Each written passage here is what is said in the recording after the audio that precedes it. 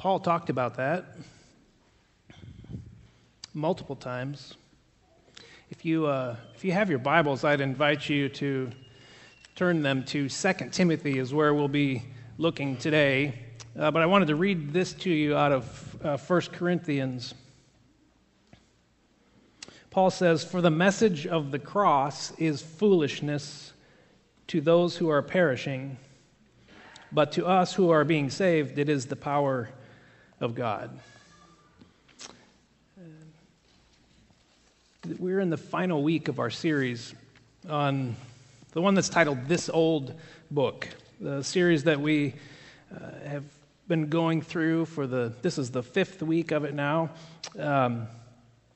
We're exploring this old book, the one we carry around or the one that we scroll to on our devices. We have been desiring to fall in love with reading it. We have been exploring how this book came together.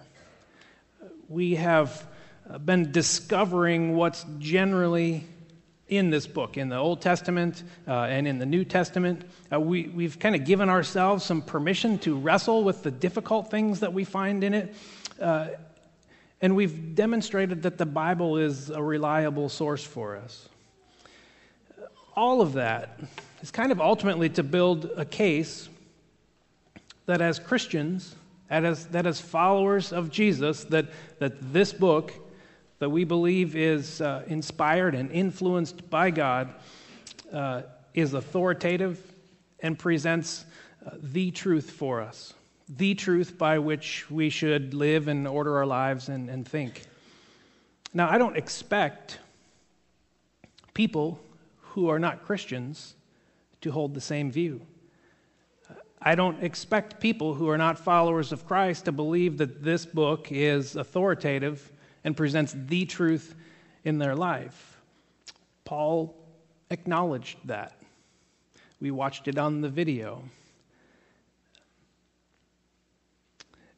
But Paul also said that while this book may seem like foolishness to those who don't believe, he also reminded the church in Rome that he was not ashamed of the gospel. That this book, these words, they have the power to transform people's lives. This book, along with the influence and persistence of the Holy Spirit, has the power to introduce people to Jesus. So those who don't profess Christ as Savior, I don't expect them to be at the same point yet. But for Christians, I believe that we are obligated to search for and be students of the truth, which we believe to be found in the person of Jesus. And we believe that this book, it tells us who we are. It's our defining story as the people of God. It tells us whose we are. It tells us why we're here. It points to where we are going. It gives us focus. It gives us perspective.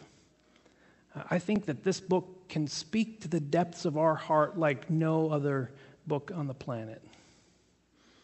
And I hear on occasion that the Bible, and we saw it in the video, that the Bible is just not relevant anymore, that it's outdated, that the Bible is antiquated, and it doesn't really fit real life today. It seems kind of out of step. It seems out of touch. It talks about ceremonial law and all of these ancient customs. And we know, we live in today, we recognize that times change, that society moves at a very rapid pace, and it's hard to keep up sometimes. I mean, many people view the Bible as being as relevant as like a VHS tape or a typewriter or a movie rental store or a camera that still has film in it. Some people just think that the Bible, it had its place in a day, and now not so much. Even those who claim to be Christian. Remember the first week that we started this series, we talked about some statistics within the Christian community, those who profess to be Christian, that we don't read the Bible as much as maybe we say we do. The 18% of people who claim to be Christian rarely or never open up the Bible and read it. And 60% of people who claim to be Christian, they read the Bible 2 times a week or less. Many people who claim to be Christian would rather turn to the latest pop theology in the books that are on the Christian bestseller list. And lots of people, they're looking for the newest and the greatest message that will come and save them and pull them out of the doldrums of their life. When it's really God's grace through Scripture is what is needed. So when we say, is the Bible relevant? What do we mean by relevant? You hear that word thrown around a lot these days. Relevant is an adjective that means to be closely connected or appropriate to the matter at hand. A more modern understanding, perhaps, would be to use the word current. Is the Bible current? The word is used most when we talk about things being able to speak or to function or to prosper in our own time. So that's really the question that I want to consider today. Is the Bible relevant?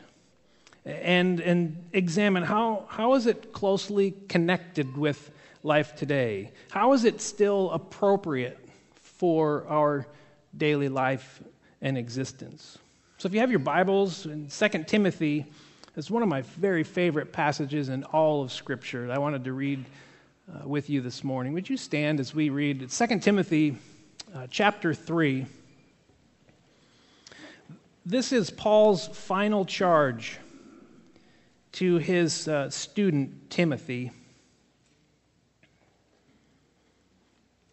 Paul says this, "But as for you, continue in what you have learned and have become convinced of, because you know those from who you learned it, and how from infancy you have known the Holy Scriptures, which are able to make you wise for salvation through faith in Christ Jesus.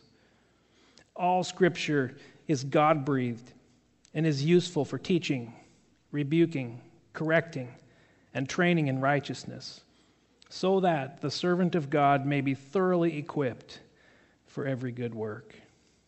It's the word of the Lord. Thanks be to God. You can be seated.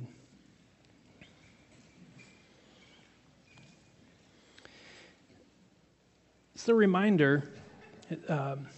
If you look at this, there are a lot of commands that Paul speaks here. He is using imperative language. In other words, he's telling Timothy, do this, don't do that.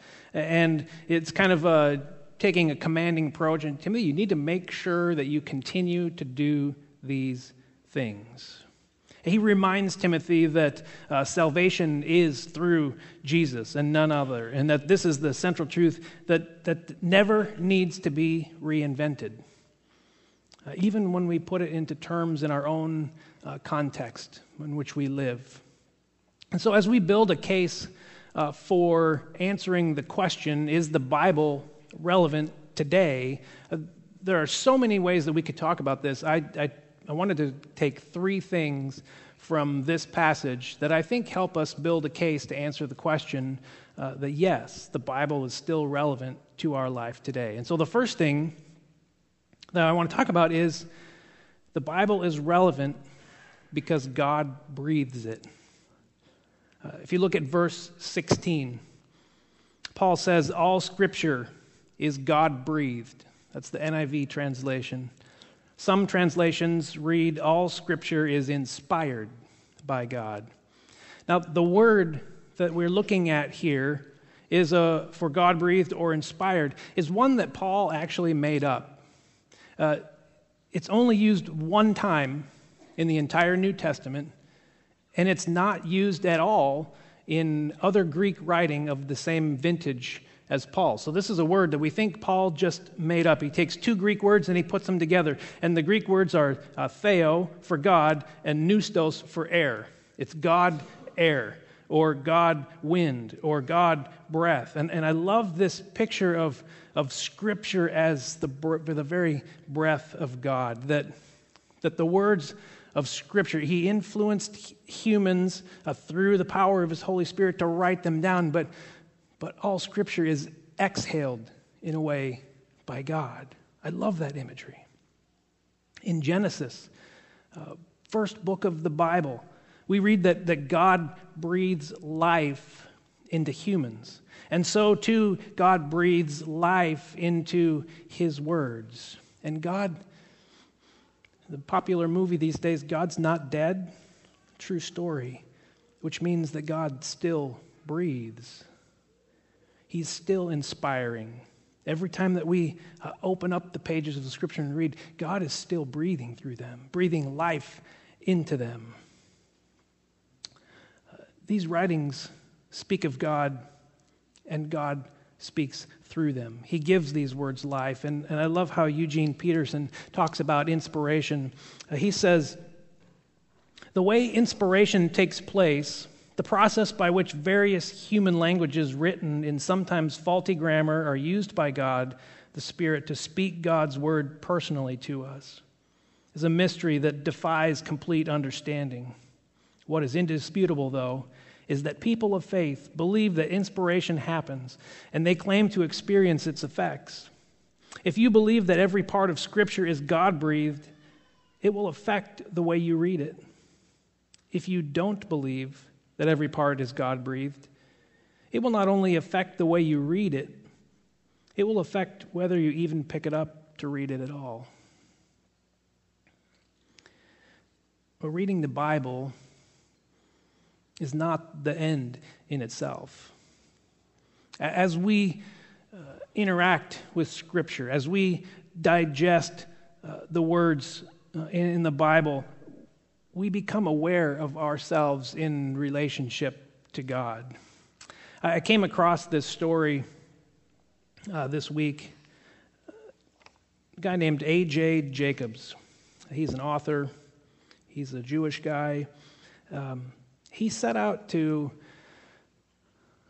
spend a year living the Bible literally. And he wrote a book about it.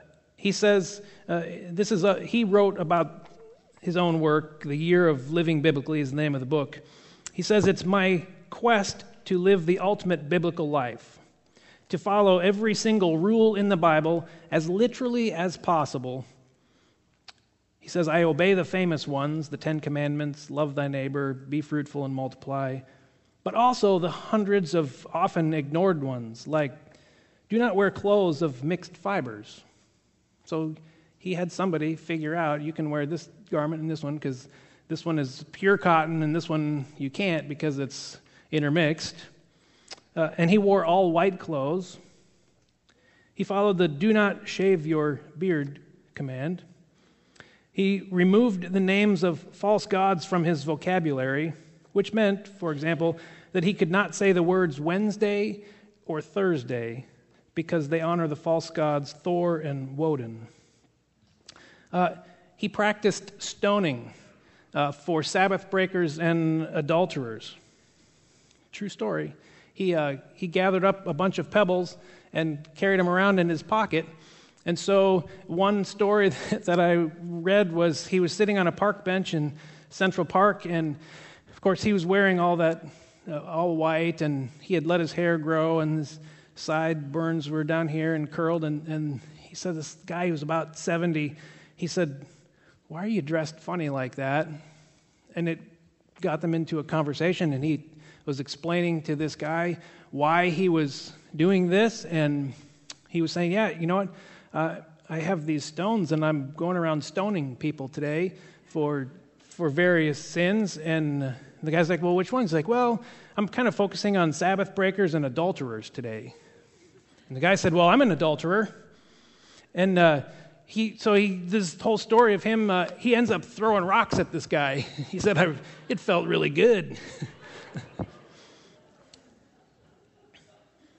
So why do this? Well, I grew up in a very secular home.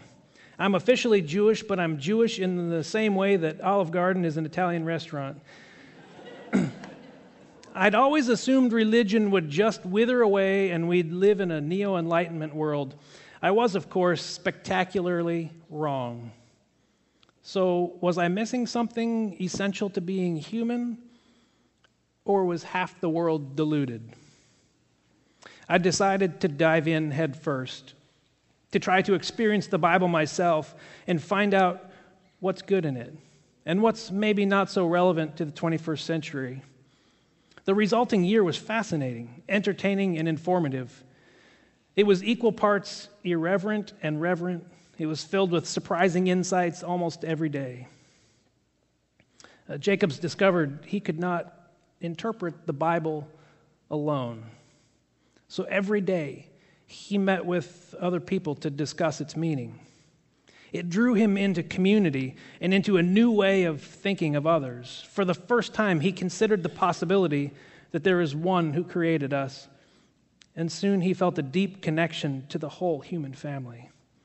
It may seem out of season, antiquated, but it is the word the world needs.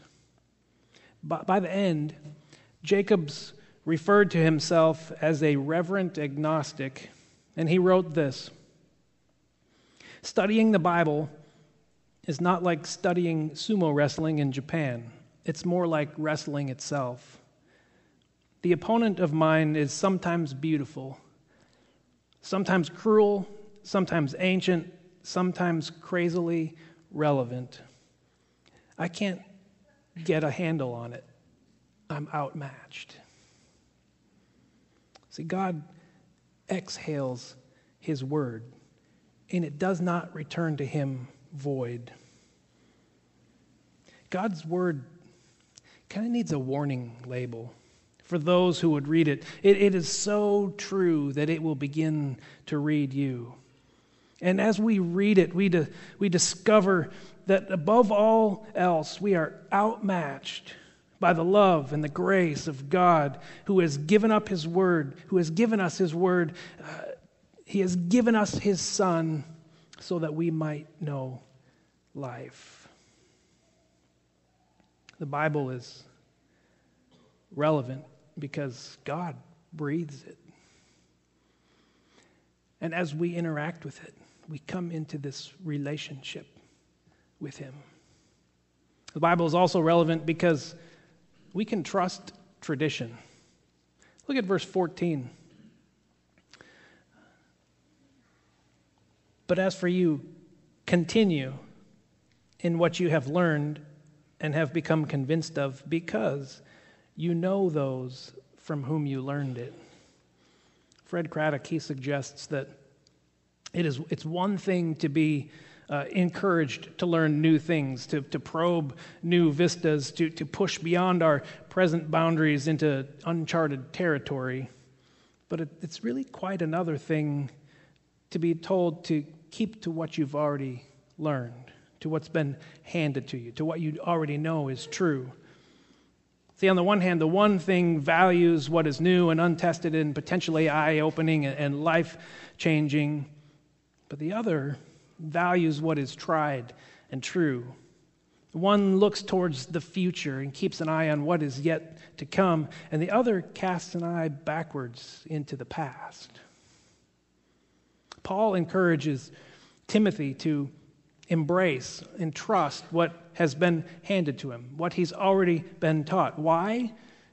Because he can trust the people who handed it to him. He learned genuine faith from three people specifically. Paul is a given, but Paul mentions two others in 2 Timothy in chapter 1, verse 5.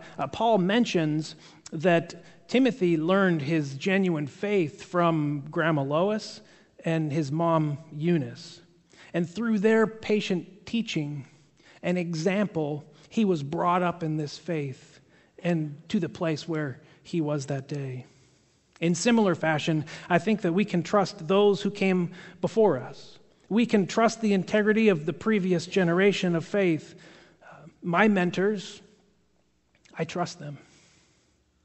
And if you were to go and interview my mentors, they would identify people who were meaningful in their spiritual growth and their development of faith. And you know what? I would say that they trusted their mentors. And if you went back that generation, you could interview them and they would have mentors. And it goes all the way back.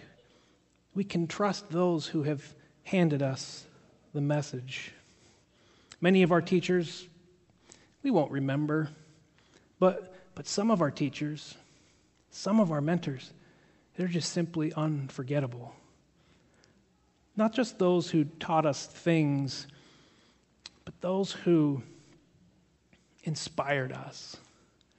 Those who created an excitement in us to go deeper in our faith.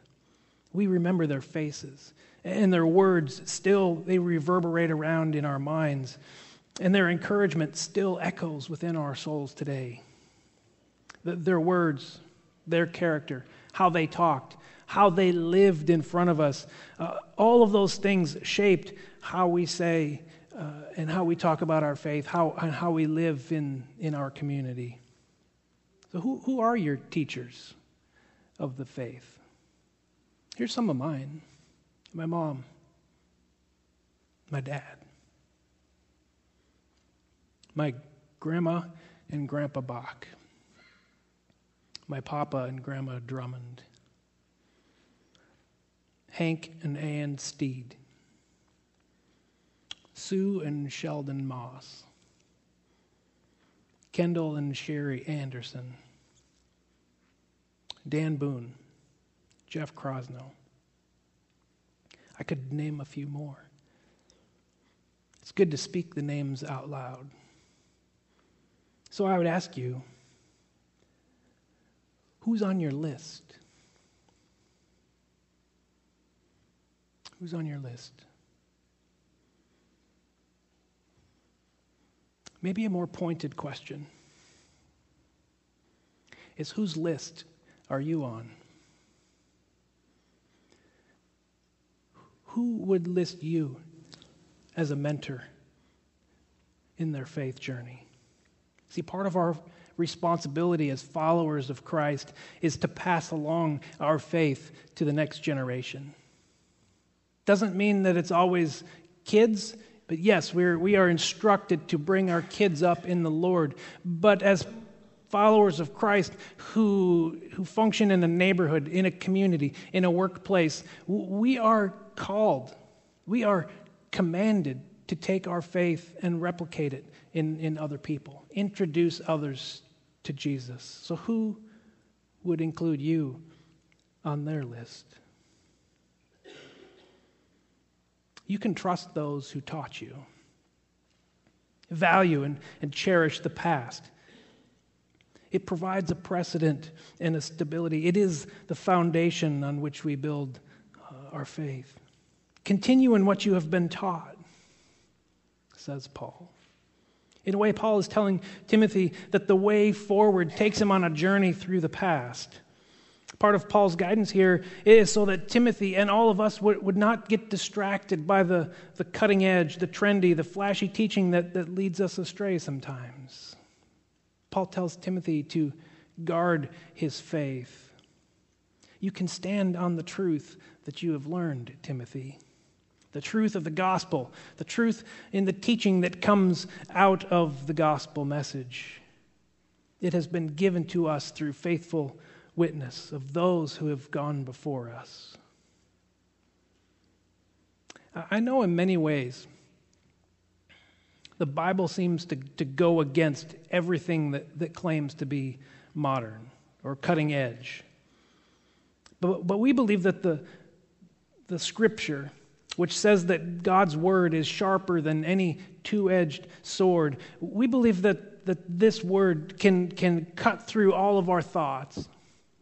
It can cut through all of our feelings and emotions and preferences and hang-ups and sin and brokenness and stubbornness and get right to the heart of the matter. There's sometimes when you open up the Word of God and it feels like God just touches a raw nerve. The Word will do that. Which leads us to the third thing that I want to talk about. And that's that I believe the Bible is relevant because the Bible works. Look at verse 16. All Scripture is God-breathed and is useful for teaching, rebuking, correcting, and training in righteousness. That phrase, and is useful, struck me.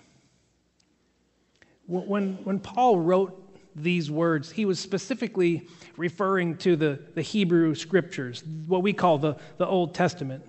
It's the sacred text that the early Christians used in the formation of their faith communities. It's the Scriptures that they looked to for guidance. And in verse 15, Paul told Timothy that they're worthwhile because these Scriptures have given you the wisdom to receive the salvation that comes by trusting in Christ Jesus. But Paul goes further than that, and he says all Scripture is useful for several things.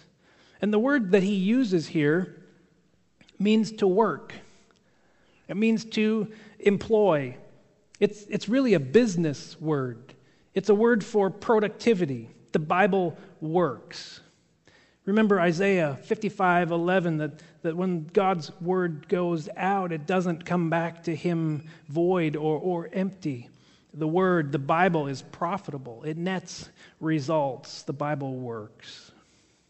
Paul says that Scripture for the people of God is used for several things. It works in these ways. It's teaching. It teaches us what is true. That Scripture is a source of positive instruction. That Scripture is used for rebuking or reproof. And that gets a little bit uncomfortable for us because it helps us to realize what is wrong in our lives. It will expose sin in order to bring change. And Scripture will also refute errors that we may have in our theology, in our thinking, and in our living. Scripture, Paul says, is used for correcting. Correcting, it provides corrective action. It helps restore us to a right state. Scripture is a source of guidance for us. Scripture is used for training in righteousness. It teaches us to do what is right. Scripture helps us learn the discipline of right living. It's discovery through experience, discovery through watching and modeling, and discovery through story, and discovery through inspiration. It's training in righteousness. It's training in integrity. It's training in purity of life and thought. Oftentimes we hear this verse, and we think that it authorizes us to get out our big 10-pound King James Bibles and just whack people upside the head. Because we have been instructed to use the Bible to teach, rebuke, correct, and train. And this is the way that we think it's going to happen. We think that we are called as Christians to help people to shape up, to get people to straighten up and fly right, as my papa used to say. Yet I get the sense in this passage that Paul wants to make sure that Timothy knows that Scripture must first do its work on him. Then, only then, would he be more likely to be in a place to help other people discover the same thing. I really like how the New Living Translation puts this verse into words. It says, all Scripture is inspired by God and is useful to teach us what is true and to make us realize what is wrong in our lives. It corrects us when we are wrong and teaches us to do what is right. And notice how the focus there is on Timothy. It's on us as we read it. The word preached and taught with grace and love will do its work on people's lives.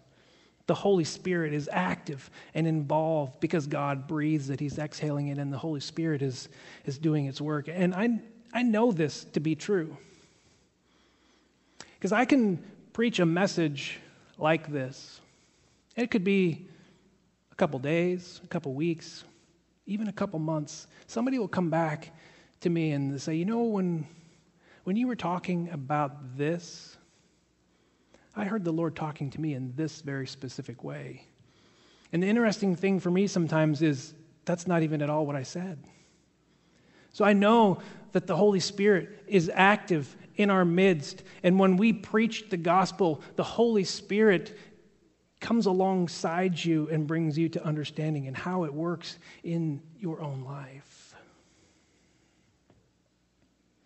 This is one of those passages that challenges both our vertical relationship with God and our horizontal relationship with other people. Notice how Paul says that all this training in righteousness, this right living and right behaving and right thinking and right talking, all of those things is so that we may be equipped for every good work. Scripture will help us with right living and right relationship with God, but it is so that we will have right relationship with the people around us, that we will put the gospel into practice, that we will be credible Christian witnesses in the world, that we will love and serve others in the name of Jesus, that we will practice hospitality, that we will build one another up in Christ instead of seeking to tear each other apart. See, sometimes through Scripture, God will use us to rebuke and train, correct. But we best model Christian living and thinking when our words match the way we live. Well, that's part of a case for answering the question, is the Bible still relevant? See, relevance is not dumbing down the gospel in order to make people think Jesus is cool. Relevance is giving people what they need deep down in their soul. Relevance is not smoothing out and changing up the message to give people what they think they need. Relevance is introducing people to Jesus and letting Him do the work. The one final question that we have is, does the Bible present us with the truth? And I would wholeheartedly and without reservation say yes.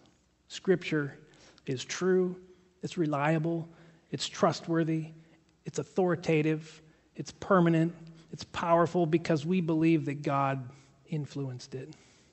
It presents a clear, consistent, coherent testimony about His Son Jesus.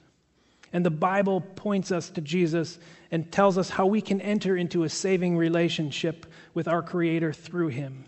And Jesus claimed, I am the way, I am the truth, and the life. But I can't decide for you.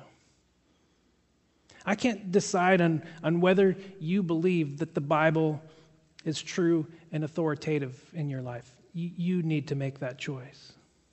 See, either you believe that the Bible presents the truth or you don't. Either you believe that the Holy Spirit continues to breathe life into the words of Scripture so that they can speak to every area of your life, or you don't. It is one or the other. It's not a combination. It's not somewhere in the middle. Either you believe it or you don't. And I can't decide that for you. See, this whole series on this old book, it really sets up the next 4 weeks of conversations that I want to have amongst us as a church. Because how we think and view the Bible will make a big difference for you as you begin to build a Christian worldview. So you can look at all of circumstances in life in light of Scripture. And more importantly, giving authority to God through His Word opens us up to let Scripture do its work on us, to let Scripture interpret our lives. It opens us up to let Scripture challenge us, to correct us, to train us in our lives and how we might influence the culture around us. This old book, it's ancient, yes, but God is still speaking through it. People of God said, amen.